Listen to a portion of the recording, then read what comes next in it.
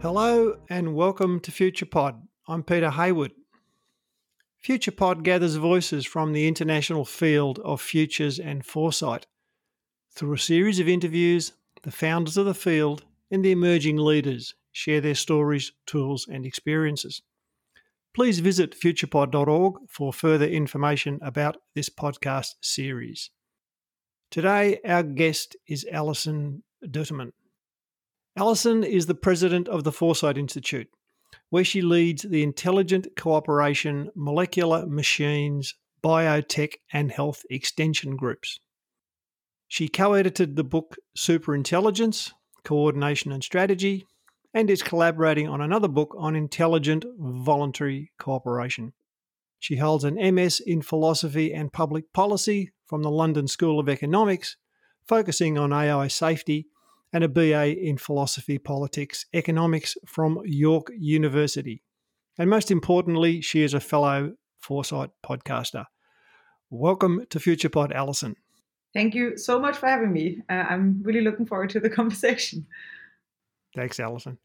So first question, Alison, what is the Alison Dueterman story? How did you become a member of the Futures and Foresight community? I guess quite a personal one, and really dates back to really since I can remember. I think the first thought that I can remember is a really strong desire to not die. And yeah, it's true. And I think I can laugh about it, but it feels actually kind of terrifying when you're a child and you don't really know why you have to die, and you know that you love your sister and your parents so much, and you don't know why you have to depart from them ever. Yeah. But you know that it's happening, right? And I thought that everyone around me was really crazy for not coming to terms with just how terrible it is that there's so many people around us, so many fantastic experiences to be have, so many lives to be lived, so many wonders to be experienced, and then we eventually have to let it all go. And I do think that, that was always so terrifying. So it was, to some extent, whenever I had a really amazing experience, it was always a little bit of a moment of like, wow, it's so great, but one day it will go away. And I remember there was really a time when I thought that maybe later in life I can do all the things, and then I may just not care very much anymore. But then, when I was young, I read a lot of books, and I kind of realized that quite the contrary. The more you read and the more you experience things, the more you also learn about other things that you could be experiencing. So there was a time when I thought I could one day read all the books. I had a list, and then I just realized the book kept on growing and I really wasn't making much progress. And that's when I realized it's very unlikely that the more I learn, I will be bored soon. And so that was, I guess really how I initially, I guess like a little bit of a not really forming moment, but really the first memory that I can remember. And then it was pretty life defining for me. Yeah. And I thought about it every day. I was afraid of sleep every day because to me it was like dying. I didn't want to let go of my sister and so forth. And then through that, I studied philosophy and mostly existentialism to come to terms with it. And, much of the Camus of Myth of Sisyphus, of, pushing the rock up the mountain. And even if it always falls down, you can still make meaning even in a finite life and so forth. And then I thought that was kind of nice, but it really wasn't cutting it. I was still kind of really upset. And then through philosophy, I then discovered transhumanist philosophy. And I was like, okay, this is more my vibe. Like, people are not just taking the problem and trying to come to grips with the limitations that are artificially imposed on us, but they're actually trying to push the boundaries upward to meet our expectations.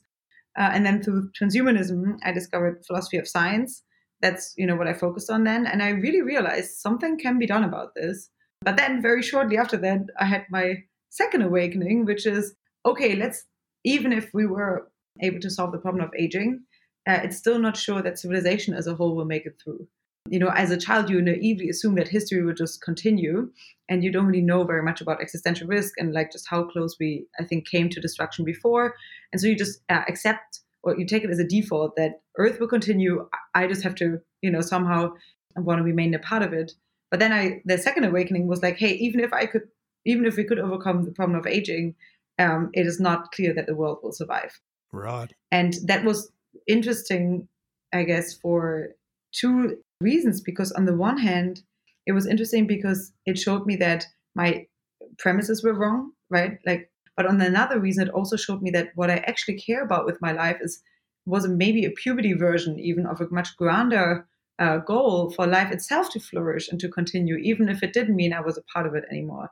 And so that's when I really realized that technologies are probably the most important thing to be focusing on, and we have a short time window, and it may even be shrinking given progress. And then I continued my studies. I focused on AI and AI safety, and then I found Foresight Institute online, and they seem to be focusing on all the right things. They had a tremendous lust and hunger for life and for life to continue in the most flourishing ways, and have done so really since 35 years. And I found them online. I really cold emailed them.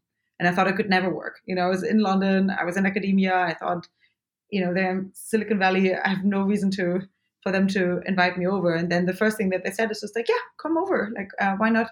And check it out. And so that's what I did. And then I held on tightly and made it from, more of a volunteering role to a research assistant to program director. And now I've been president since, last year sometime. So it's been quite the trip. I feel very fortunate. It's an amazing story. I mean, just listening to the story, Alison, it's almost like you've kind of gone full circle in one that you're back to almost an existentialist perspective, but from a much grander scope. No, I would disagree with that, because I think existentialists are accepting limits and then they're trying to come to terms with it. And I want to push the limits. I don't want to accept that civilization at large has to eventually wither, and we just have to accept it and do our best within the few, I guess, tens to millions of years that we're being given. I think want to push the envelope there and say what would be available if we really try to make the most of the amazing, beautiful civilization that we have, because I think we really owe it to our ancestors who've gone so long and who've made so many things possible to just continue pushing. So I wouldn't call myself let's say a global existentialist about civilization either. I do think that we have to push further and move the boundaries that are currently artificially, I think, imposed on us. You don't think that pushing boundaries itself can actually be consistent to someone who says, I only have a finite time, but I am part of a larger story? I think generally, yes. But the larger story is which limits I want to push. Yeah. And so the larger story is civilization written large, or life in the universe. And for that to be finite, I think also seems deeply saddening, and very deeply saddening to me. And so I think that trying our best to just, make the most within first our constraints, and then once we've done so, try to push the boundaries of those constraints further out. So, we just explore what's possible with the amazing seed of life that we've been given. The galaxy itself is on a finite life as well, and so is the sun. But then that would be, I suppose, from your point of view, the argument would be, well, then you push for another galaxy and a further sun and a further process. Yeah, I very much. Yeah, I do want it. I do want it all the way. Yes. It's also interesting to me that, again, I think this comes with knowledge about how we see risk and how we see our own vulnerability to risk, that what started out as you losing your sister is now extended through knowledge and everything else to, if you like it, concerns of greater existential risk. Yeah.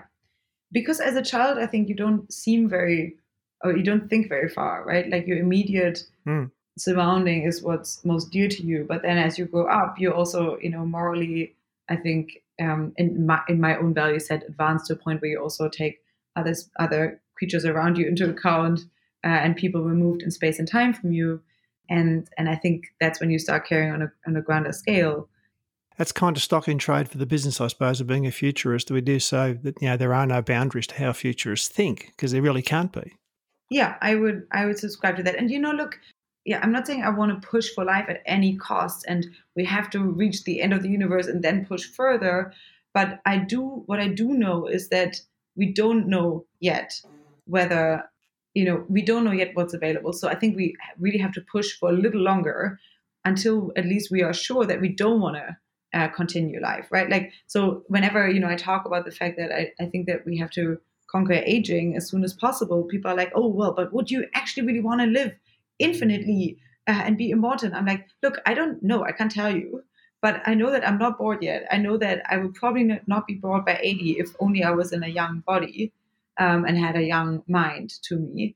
And 80 seems like an artificially constraining number. I at least want to live long enough that I can decide for myself whether I've had it or not. I'm not trying to subject everyone and anyone to live a really long life and to live, to push for the envelope of the universe. I'm just saying that under my current value set, this is something that I deeply value, and it may change in the future. But I doubt that the currently artificial imposed limits of 80 years or 90 years, maybe even 100, if I'm lucky, are enough. And I think that even the current boundaries around civilization and the existential risk that we're facing, that time frame is enough for us to reach full maturity to know whether or not we really want to go all the way. So I think we just have to buy ourselves time until we're a little smarter and then make the right decision for ourselves. But I think the current constraints are artificial and should probably be overcome. Some are physical and some are socially constructed constraints. And I think you're pushing hard against both of them, but certainly pushing hard against the socially constructed constraints. Yes.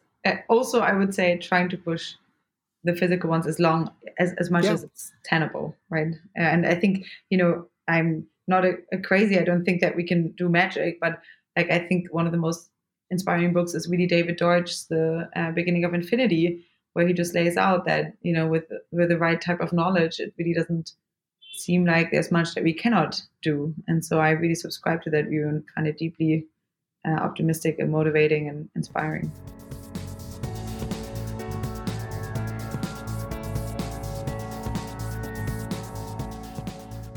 Second question, which I think we've kind of talked on a little bit, but I'm interested to hear what you want to go into depth on. This notion of I asked the guest to explain to the listeners a framework or a philosophy or a tool or an approach that is central to how they do their work. So what do you want to talk to the listeners about? Yeah, the first question was a nice segue, at least for me personally, into this, because I do think that I had sometimes the wrong counterfactual in my mind. So my fear of death, right, is really only so bad because life on the upside is so good, right? And so I think that changing your attitude there of just, I think, one from looking at the counterfactual of like, why is the absence of a particular thing bad, to how amazing it actually could be if we got it right, was to me definitely a major flip. The whole notion of me being really afraid of death and then actually figuring out what if we could think this further and if we could, have ourselves not die and humanity as a whole not die. And I guess the same really is true for existential risk. Currently, with Black Mirror, with most, I think, sci-fi that is pretty pessimistic, right? It has definitely this notion of really looking at the risks of things, but not only at the risk, but really looking at the most dystopian, I think, deeply terrifying scenarios of technologies. And I think that the risk analysis we have to do, we absolutely have to get around to it because we have a short time horizon and we have to make it over the cusp.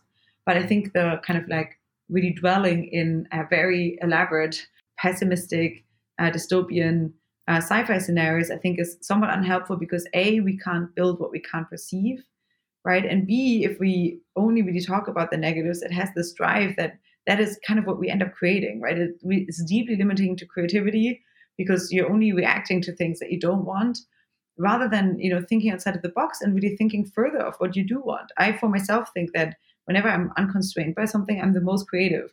And I think that is true for many folks, who've built the most inspiring technologies around. They were motivated deeply by, what would be possible if only, we push the limit of something a little bit further. And they were motivated by deeply proactive vision.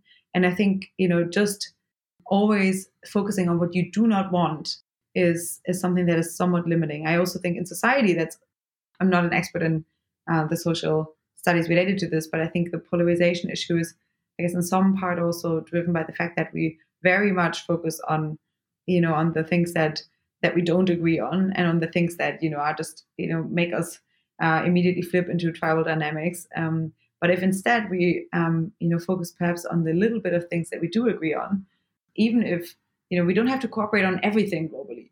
But even if you don't agree on most things, there may already always, in like tiny circumstances, a tiny little bit of things where you can cooperate on. And for the rest, you should just, take a step back and leave the other in peace. But this is getting too much into the book that I'm writing. But in any case, I think that, that mind shift of switching from the perhaps more negative and fear dominating approach to a deeply positive one, I think is good.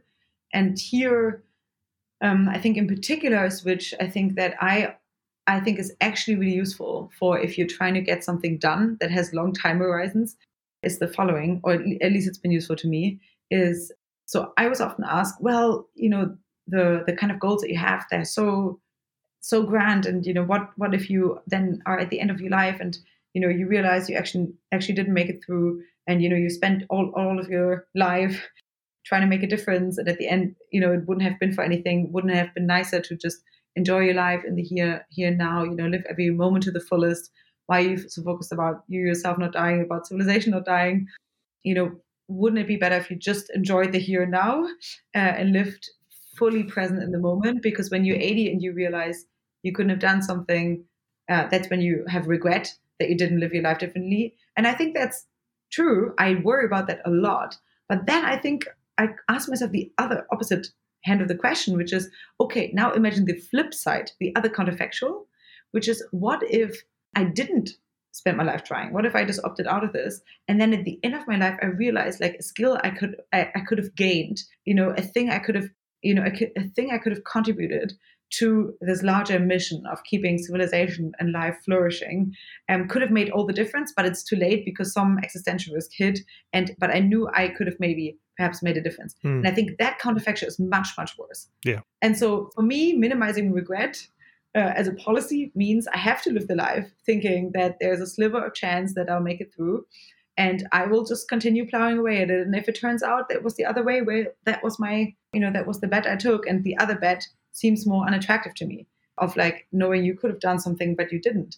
Because I think the empowering thing about this is once you know that, then there's no space anymore to focus on how terrible everything is, right? And to focus on, on just how small the chances are. Because once you've accepted that the chances are small, but that the counterfactual would have been worse, then you're fine. Like you can't complain anymore. You know the deal. You decided one way, and then you can just, I think, go and plow away at it because the chances are small, but that the other way around you wouldn't have chosen. So I think that it's really, really empowering. So I guess as a if you ask me for like a larger concept of this, it would be just switching your counterfactuals. Yeah. And knowing from a negative one to one of why you care about that thing in the first place. Is that a concept that, I mean, obviously you've grasped it, but is it also a concept that can be shown to others to grasp?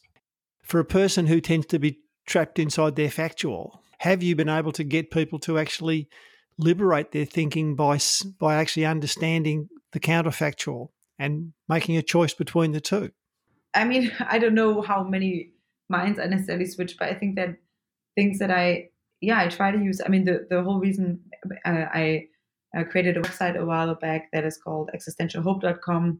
And the whole reason of this website is to try to show people just how amazing futures could be if we got it right. So it's basically collecting the best science, sci-fi, the best science out there that is trying to show people an exciting vision of where we could be going if we didn't destroy ourselves before.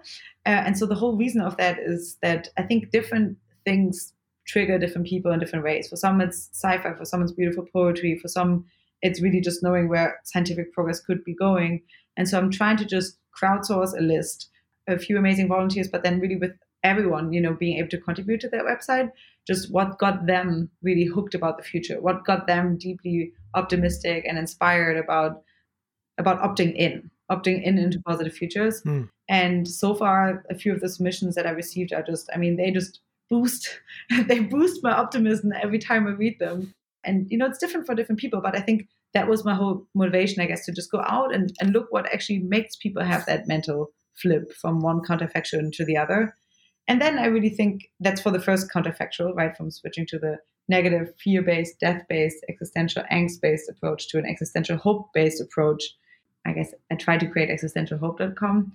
And it's basically an onboarding document for the next generation. Because actually, I think the problem is that back in the days, we used to have deeply optimistic visions about the future. What inspired me so much about Foresight when I found them online, when I first found them, is that their visions were so positive, right? It was founded in, I think, 1986. And back then, people really believed in the future. And I thought, I was studying philosophy and it was mostly very risk and just, I think, often fear-based.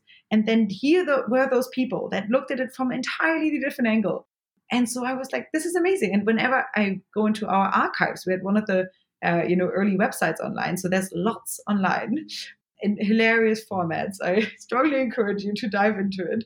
It has, I think, really high inspirational value to some extent. It's quite quirky, but it has high inspirational value because people really cared, and people had high hopes for the future.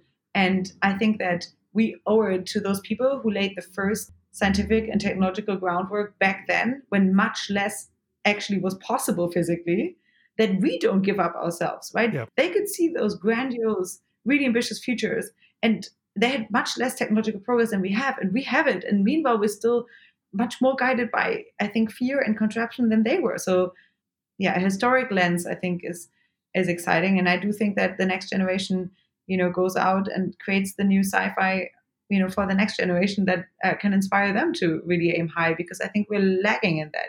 Most sci-fi is deeply negative right now.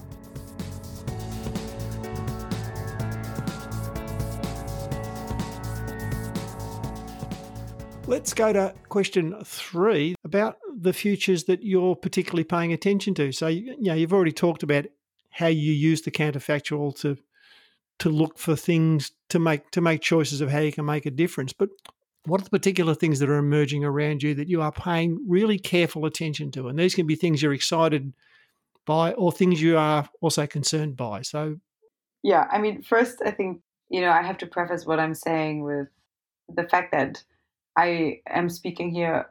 I don't want to come across as, naive. I'm deeply aware of the risks, and much of the work that I used to do and still am doing is risk focused. And so I don't even think that, you can separate the technologies that I'm excited about from those that I am worried about. They come with their flip sides. So, yep. But again, I do think that one way, at least, to create the better worlds is to focus on them and to selectively push for those applications of technologies that will be leading them in positive directions. So, just because I'm pretty cheerful and optimistic, it's definitely not that I'm not aware of the risk. In fact, it's like deeply, deeply troubling to me every day, just how incredibly close we are and what's on the line is, I think, really something that if you zoom out, it is just asinine how this is not on everyone's minds every day. I guess it can't be, there's good psychological biases in place where not everyone worries about this all the time, and maybe it wouldn't be doing much. But yeah, I'm very, very, very concerned for the world. At the same time, there's so much possible. And I do think that, we're at a really special time right now to either self-destruct or to have an almost infinite room of possibility. And it's kind of very terrifying and at the same time incredibly inspiring to be at this particular moment in place and time. And I do really think that it's a special moment. But yeah, so I just want to preface this. Preface heard. Yeah. I guess to maybe go into a few specific technologies. And, I have to say, I guess from my intro, it became clear I'm not an expert in any of the fields. My work is not technical. I'm mostly, I think, maybe not a herder of cats, trying to more be a container for the different scientific and technological cats so they can go and play. So, I'm more observing this from the outside and trying to coordinate and pull the strings in a more cross-silo way across different scientific and technological silos. Again, another preface, what I'm saying, I'm not a technical expert in any of the fields, but from, monitoring the space, I think a few technological fields that are deeply inspiring and terrifying are the fields that we focus on at Foresight a lot. And, this is obviously my local bias peeking in here as well, but it's biotech, nanotech, and computer science. And maybe to say a few more words about those biotech, as I said, I'm very in favor of conquering aging and of health extension. And it is very bonkers how much progress has been happening in the past few years, and especially in the past year. So I lead a biotech and health extension group at Foresight, and it's a bunch of scientists. It's a private group that get together to try to advance health extension, and it's scientists, entrepreneurs, institutional allies, and so forth. And we've kind of kept it pretty small, purposefully. And in the past few weeks to months, the amounts of applications that I'm getting for these groups have exploded. I'm interviewing probably 4 or 5 people every day that want to join these groups. And that's amazing applications. Like, mind you, those are great people that all have some kind of biotech startup that, that has obviously existed for longer than, like the past few weeks. But it really seems to all be coming together. And, again, here, partly enabled by COVID. So, while I am very aware of the deep, I think, psychological and obviously also physical, negativities that are attached to COVID and how deeply it hurt a lot of people, also on an academic angle. If, one positive thing came out of this, then it's the incredible explosion that we see in biotech, not just in a way that in terms of the technology that's happening, but also in terms that the regulations are getting more sensible, right? The speed with which we were able to push the vaccines through, at least in America, is really mind-boggling and should be deeply inspiring, I think, to everyone. And so, I know that we're now facing, the next round of problems, but we have to plow away at it. So anyway, I'm super excited about biotechnology right now. I do think that there's still a few areas that I think that, so the explosion in diagnostics even, and of people using health tracking devices and being able to measure their different biomarkers for aging and so forth is very, very inspiring. I think the next frontier will be cryonics. I'm trying for Foresight to take that on a little bit more because it's still too fringe, I think, for other organizations maybe to do. But I think cryonics is a really, really, really fringe and maybe terrifying sounding, but very necessary backup option. If it's not for you guys out there who are young because you think that you will hit escape velocity and longevity soon enough to not have to worry about cryonics, then at least for your parents. Like, sign up to cryonics, sign your parents up to cryonics. I have no personal relationship with any of the cryonics agencies, but I think that it's something that it's a lifeboat that we shouldn't just dodge out of the hand just because it doesn't look like an entirely perfect option yet. We have to take this bet if we can have it. Yeah, if a person's dead, there's no coming back from dead unless you've done something to actually extend the possibility of bringing them back. Yeah, and I think cryonicists would say that when you're in suspension, you're not dead, you're vitrified. Yes. We have moved the goalposts of what it means to actually count as dead, always with the advance of scientific progress, right?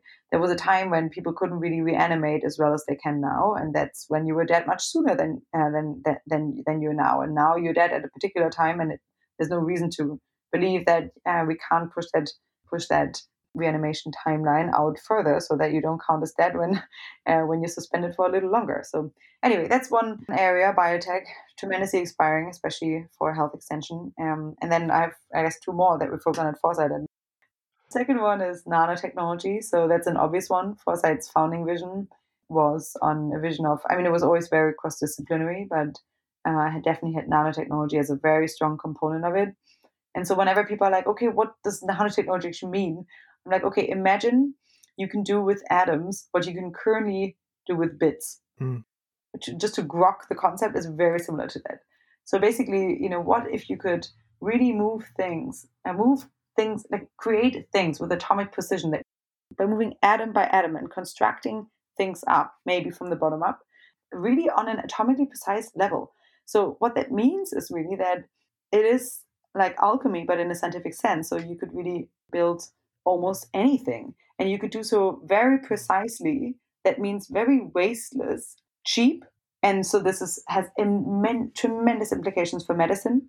It has tremendous implications for energy and for space exploration. We're really bound by physics there, and I think if you can rearrange our physical limitations, then there's very little that we cannot do. And so I think that's a tremendously inspiring field. It is a little further along than biotech, but we are making incredible progress. And again, here I'm coordinating a group that is chaired by one of our fellows, and James Cooper. And so that's looking at molecular machines. So how can we build better molecular machines for, ultimately really working toward Feynman's vision of nanotechnology. And if you want to go all the way sci-fi, you don't have to stop at just moving bits on an atomically precise scale and creating things bottom up that are much better, faster, cheaper, cleaner materials, but you could make entirely new materials. Mm-hmm. If you combine, for example, nanotechnology and computer science, right, you could potentially have real swarms, like intelligent swarms of physical tiny objects that can do miraculous things, and that can self-configurate into really useful matter almost autonomously, and could be doing tremendous things. And obviously, I think for space exploration, that would be a game changer. Then the third realm is, which I just touched on already, and it's probably the most obvious one, computer science. It is, I don't have to explain to anyone, I think, why this field is inspiring, also terrifying to some extent.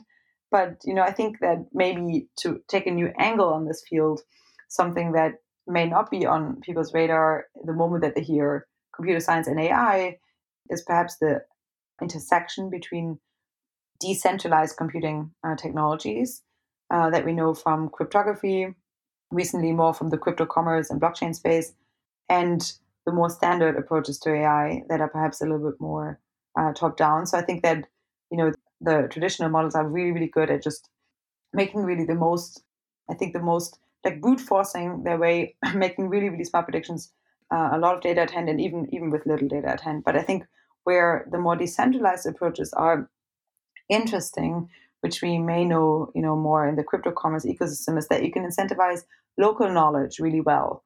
And so you could, really try to see if there's, certain bits, certain tail ends of problems that haven't been solved so much by the standard models, and you could see whether there's more decentralized way in going about solving those. And I think one particular thing that I'm very interested in, which is related to that, and also probably would open up its own bucket, is privacy in computing. And so I think that currently we are somewhat constrained by the fact that we're data constrained. But if we had a way in which we could incentivize people to contribute their local knowledge to the problem solving of civilization, which to me is itself a super intelligence that incentivizes the contribution of local knowledge to spit out better problem solving solutions.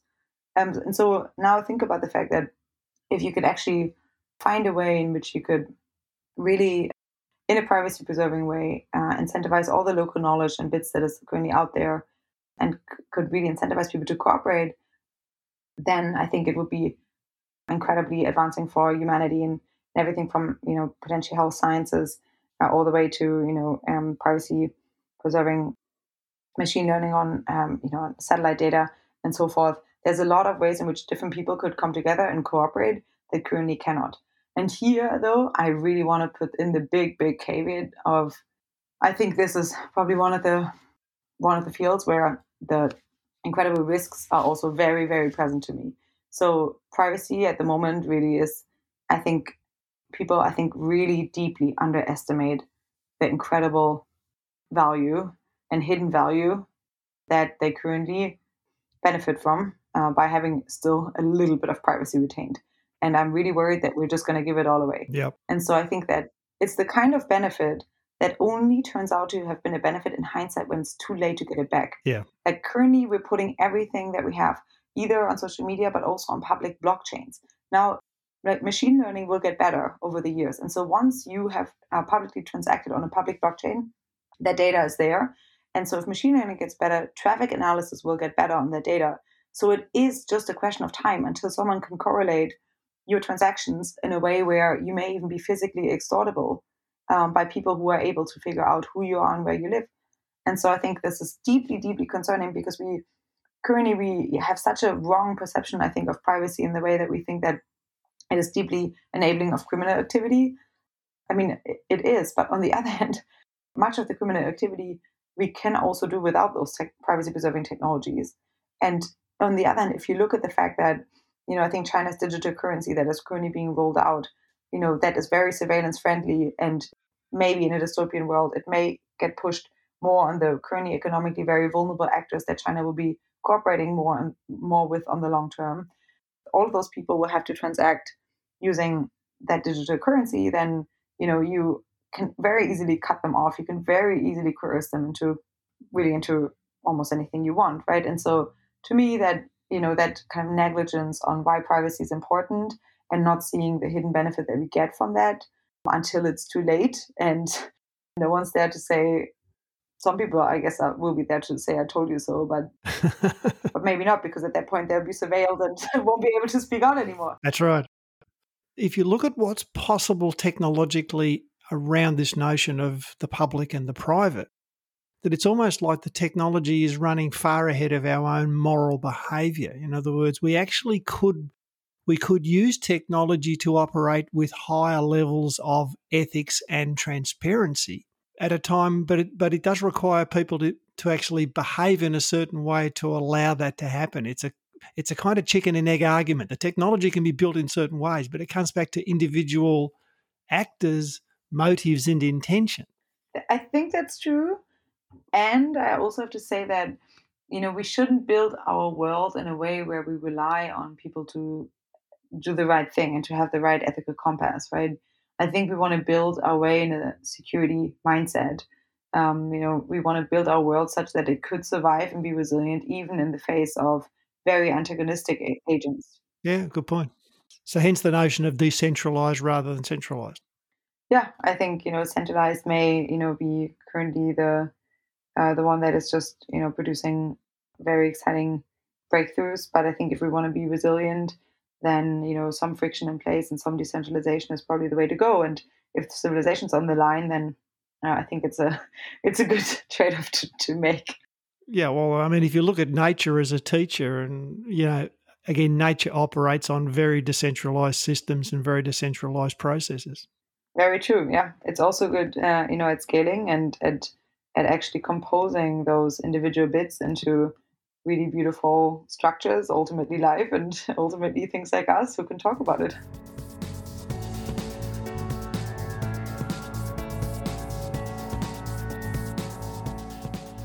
Fourth question, the communication question. How do you explain what you do to people who don't necessarily understand what it is you do? Rather than getting into the different technical nitty-gritty bits, technologies, I think, that are extremely exciting, mostly because of the exciting bits that they unlock. So I think maybe the best way to get people to understand why those three technologies like biotech, nanotech, and computer science are so tremendously important and fundamental to our way of life and should be really at the forefront of people's minds if they care about life is maybe a really good shortcut to explaining why those technologies are important. If I can steal two quotes. Yeah, will you let me quote someone here? Go ahead. Okay, well, one of them is, okay, so basically the way that I would phrase it is, okay, we're trying for technologies of fundamental importance for the human future to go into one direction more than the other. And here's the first direction in which they could be going, which is the one that to me classifies existential risk. In some remote corner of the universe, poured out and glittering in innumerable solar systems, there once was a star on which clever animals invented knowledge. That was the highest and most mendacious minute of world history. Yet only a minute. After nature had drawn a few breaths, the star grew old and the clever animals had to die. One might invent such a fable and still not have illustrated sufficiently how wretched, how shadowy and flighty, how aimless and arbitrary the human intellect appears in nature. There have been eternities when it did not exist, and when it's done for again, nothing will have happened.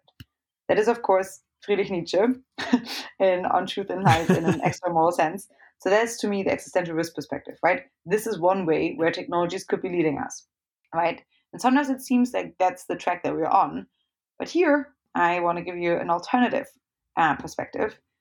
This is another way where those same technologies could be headed, and I think it's a a really, really good reminder and probably the right mental model to think about things.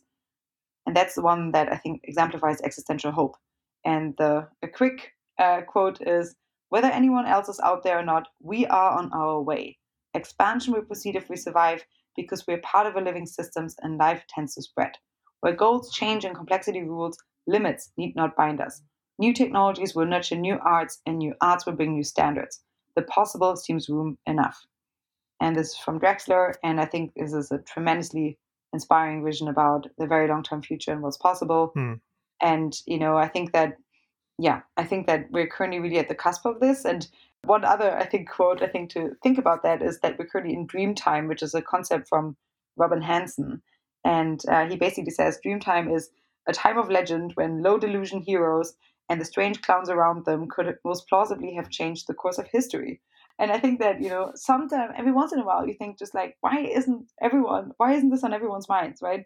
But it's really, a really, really special time to be alive. And I think for everyone out there who's just getting started, who's just getting their feet wet in thinking about their future career paths. And if you think you're kind of in this dream time state where, you don't really know whether you could make it, a difference or not, then just, I think, hold both pathways, the existential angst and the existential hope pathways, continue to hold them in, almost a schizophrenic way, really in your head. Don't get too naive about what the future could be on one way, but really just, I think, believe in the fact that humans are the most inspiring when they truly are excited about something, right? And so I think that the most amazing way to counter all of the, I think, fear and hate that we have is by true wonder, by childish wonder and excitement. And I think about your own life, about the incredible bliss and the incredible luck that you have by having people around you that you could maybe, leverage to make a difference with. And then also by the sheer kind of gift to live in a time where both of these worlds are possible. We haven't tilted to the negative yet, right? The positive one seems equally within our reach. So it's really on us to make the difference. And I think this is one of the most inspiring and just proactive and just really deeply exciting ways to think about the future. And yeah, I'm very, very, just very grateful. And I think that we're in a really special time and people can really go out and get it. Thanks, Alison. That's great. Thanks.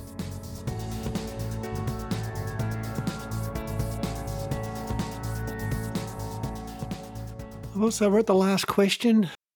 You've talked a bit about the Foresight Institute, but maybe you just want to talk some more about it to the listeners and explain how people can get involved and join and support and do all that kind of thing. Yeah, sure. So the Foresight Institute has been around for, I think, since 1986 and had a deeply long time horizon on the long-term future and was, to me at least, deeply optimistic and has a really interesting way in pushing for technological progress, in mostly focus on the three areas that I mentioned: biotech, nanotech, and computer science. But what I think is exciting about it is that it's doing so cross-generationally. So because we've been around for so long, there is a tremendous wealth. Many of the people that have been with Foresight, they have been building the first prototypes of the technologies that we now operate in. And so there's a tremendous cross-generational collaboration happening. And I'm onboarding, newbies all the time, and they're getting younger and younger. And so like having that really great historical perspective from, really the 1986 to all the way to now is a really great, I think, just time horizon to operate in. And we have it all in the community. And then the second one is that, we're deeply cross-disciplinary. So Foresight has always been of the strong opinion that technologies aren't constructed in one silo, but the intersection between them is what will cause the next paradigm shift. And so we don't only do a biotech group, a nanotech group, and a computer science group in which those people cooperate, but they also meet once a month and once a year at our annual member gathering, which is coming up in December 4 and 5 in San Francisco and in Chateau du Fay in France. And they meet, across silo and really try to make sense of what's happening in the other silos. And it's not only cross silo, but on those meetings we also discuss lots in space, neurotech, clean energy, and all other areas that people are excited about. So that's the second point where Foresight is exciting, which is just cross collaborative and cross silo. And the third way where I think it's exciting is that it's cross jurisdictional. So during COVID, the 3 groups that I mentioned, which usually meet in person in technical competitions and all kinds of salon settings, that we have moved everything online. And by moving everything online, because of COVID, obviously, it was a blessing in disguise because we picked up people from all over the world. Yeah. I have applicants from every single continent at the moment for these groups. And so it doesn't matter where you are. If you are working in either of these fields, or if you're genuinely just excited about long-term positive futures, then just, check out Foresight, apply to one of our groups. It's on our website, on each of the individual group templates. There's even an existential hope group where we're trying to just code the technologies that we're working on in a positive way so that we can create a positive grounding narrative around them. So there's a biotech group, non-tech group, computer science group, and an existential hope group. So if any of those fields are exciting to you, then, check us out and see if you want to apply to join one of these groups. You can also support us, obviously, but, there's always an application form and there's no cost on those. Yeah, I would say, just see if you like what you see. And we are now truly moving cross-jurisdictional in the way that, as I alluded to, we have our upcoming member gathering on December 4 and 5 in cyberspace in San Francisco and in France. So if you're in Europe, San Francisco, or if you're on the internet, then this could be maybe a community that you could find joy in contributing to and learning and growing with.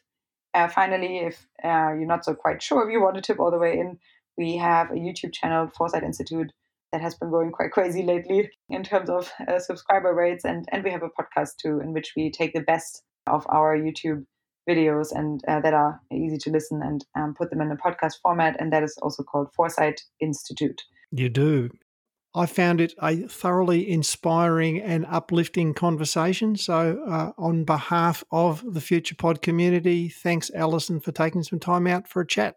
Thank you so much for having me. I also am very, very positive now, positively inclined for the rest of my day. This is definitely nicer than a little near-death experience. It's the opposite of that, again, in terms of thinking about shifting your mindset.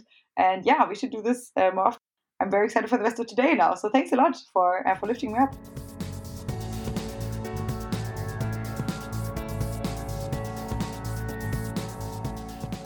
This has been another production from FuturePod. FuturePod is a not-for-profit venture. We exist through the generosity of our supporters. If you would like to support FuturePod, go to the Patreon link on our website. Thank you for listening. Remember to follow us on Instagram and Facebook. This is Peter Hayward saying goodbye for now.